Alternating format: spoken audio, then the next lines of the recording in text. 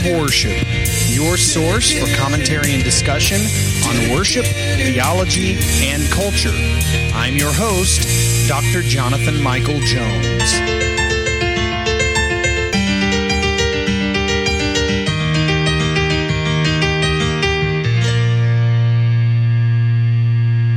Hello, everyone, and welcome to the Act of Worship podcast. This is Dr. Jonathan Michael Jones. It is good to be back. I have taken a long break over the summer from podcasting every week, and we'll hopefully get back into that routine, that rhythm of life. I enjoy it. I enjoy teaching. I enjoy talking. I enjoy discussing matters of theology, worship, culture. I love talking about these things and thinking through these issues. And in the process, I may already have my views already sorted out, but in the process, I grow through studying these topics that I discuss. And so I'm going to continue that. And so thank you for listening. It is good to be back. And hopefully you gain something out of this as well. So I'm starting off today talking about a worship-related topic. And in fact, the next few weeks will all be worship-driven. This podcast is devoted to matters of worship, theology, and culture. And so sometimes it's not all solely worship-related. Sometimes it is theological, and sometimes it is cultural. But for the next few weeks and little while, it will be worship-related. And today it is specifically music-related. Let me just go ahead and tell you kind of what my plan is, and that is not to say that the Lord cannot change this. But I have some plans for today and then next week, some topics set out to discuss. But after that, I want to begin a series on neglected aspects, neglected essentials of corporate worship. And there are 5 of them that I have in mind right now to discuss. And I'll go ahead and give you 2 of them, and I'm kind of trying to sort out the other 5, the other 3. I have them in my mind, and that is not to say that as I think through these, there may not be more. But right now I have 5 in mind. And 2 of them are the Lord's Table and the Kiss of Peace. Now, some of you are going, what is the Kiss of Peace? I will get into that, but that will start in 2 weeks. But today, I'm going to be talking about a topic that I've sort of hit on in the past, but I'm going to be focusing on this topic today, and that is language in worship music. What I mean by language is what is the best approach to the language that we use in worship music, be it modern, traditional, metaphor, literal, whatever we use. What's the best way to approach that? The reason this is heavy on my heart right now is a recent popular worship song has caused a lot of controversy among worship leaders and churches. Those who know me might think that it's just me, but being in the worship field myself and having discussions with other worship leaders, I know it's not just me, but there are varying opinions on Corey Asbury's Reckless Love. It sparked a lot of debate far and wide. There have been arguments made both for and against the use of the word reckless to describe the love of God. I've heard everything from it's a metaphor.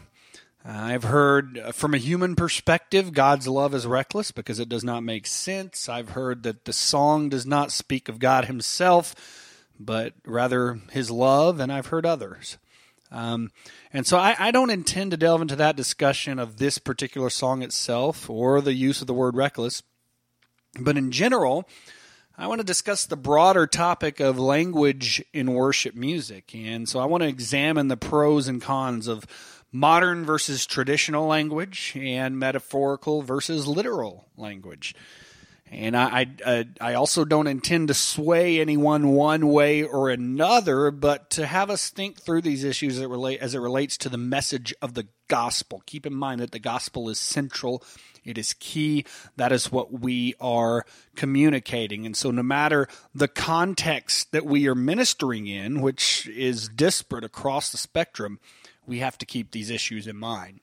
And so this is not to be taken lightly. There are those, and I hear it all the time, that say it might not be literal, but the meanings of the words still don't change. So a waterfall means a waterfall.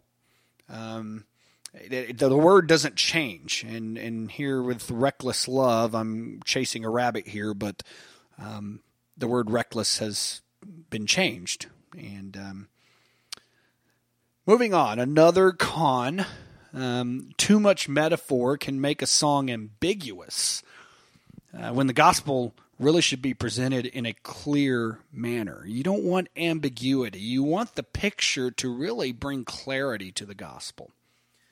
So let's talk about literal language.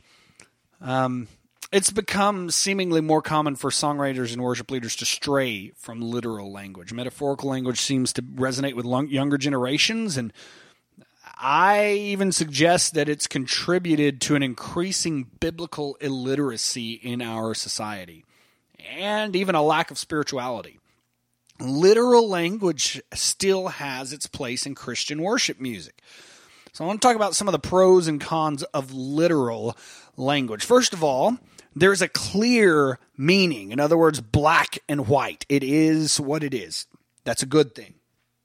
Secondly, congregants that are singing literal language learn biblical concepts and theology in no uncertain terms. They are familiar with these concepts. And so worship leaders should always be mindful that they are teaching theology as they lead congregational singing. When I first started leading worship, that is something that I failed to realize, that I'm teaching theology. And so I need to take this task seriously. The third pro is with literal language, there is a door to theological scrutiny. It sounds bad, but it's not a bad thing to have theological scrutiny. It's okay to be accountable to those topics. In other words, ambiguous language rightfully draws questions from Christians who are thinking about these issues. When someone is questioning a song, don't criticize them. That's okay. They're thinking through the issue. And that's not to say that they can't change their mind. But even if they don't, that is okay. They are okay to question a song. And more people probably should. So here are some of the cons to literal language. There often seems to be a lack of passion. Let's admit it. At first glance, metaphorical language seems to be more passionate than literal language. Until you start reading the literal language from the right perspective. God's love literally is overwhelming. God's love literally is abundant. That's not just a simple concept. It sounds simple, but there's so much there. And so there's not really a lack of passion, but it could seem like that to some people.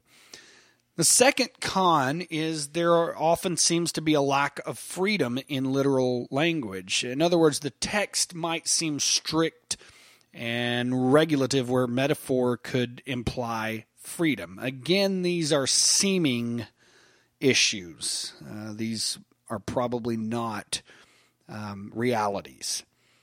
But these are the pros and cons. So I've discussed literal and metaphorical language and modern and traditional. And so know the fine line. As Christians and especially as worship leaders, we should not be so quick to judge something as heretical.